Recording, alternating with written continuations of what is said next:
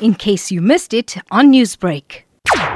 There is no need for protest action by the ATDF, as their concerns have already been addressed. Their action is both premature and irresponsible. Now, Positive Freight Solutions have already engaged with the ATDF in the past. So has government. Solutions have already been established and are being implemented. Our government and stakeholders need to hold every entity or person that conducts themselves in a lawless manner accountable.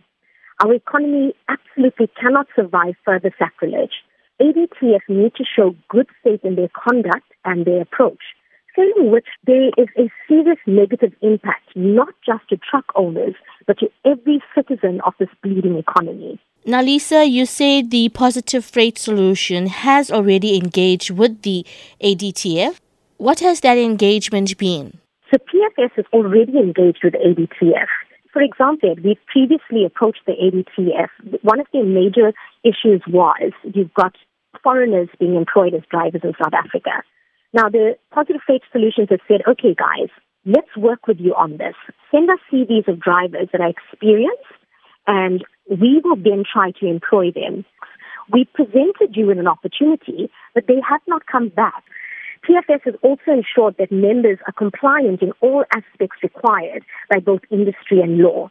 They've also engaged with law enforcement and other stakeholders to ensure that necessary action is taken to establish a sustainable and positively responsive industry. So what is the way forward from the point of the Positive Freight Solution? The solution is very simple. ATDF need to come to the table with stakeholders, not under duress or pressure, but in good faith, to both understand what is required for this industry to be sustainable and to work together with us. They also need to maintain the course and honor commitments to due process and the solutions that they've already agreed upon within the timeframes established, because further loss of assets, infrastructure, time, and life cannot be tolerated. If we are to expect a positive trajectory in the freight industry, we need to stay the course. Now, if we look at the last time the ATDF protested, in just 2 days, due to work stoppage, there was a loss of over 13 million rand. And the question has to be asked, can South Africa, having just started its recovery from COVID, sustain any further losses?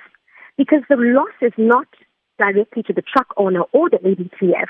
The direct impact is experienced by the South African citizen going to the shop to purchase consumable goods. And why are we as South Africans being held ransom by the ATDF, who in effect is not a registered or recognized trade union, political party, neither is it affiliated to any official organization? Newsbreak, Lotus FM, powered by SABC News.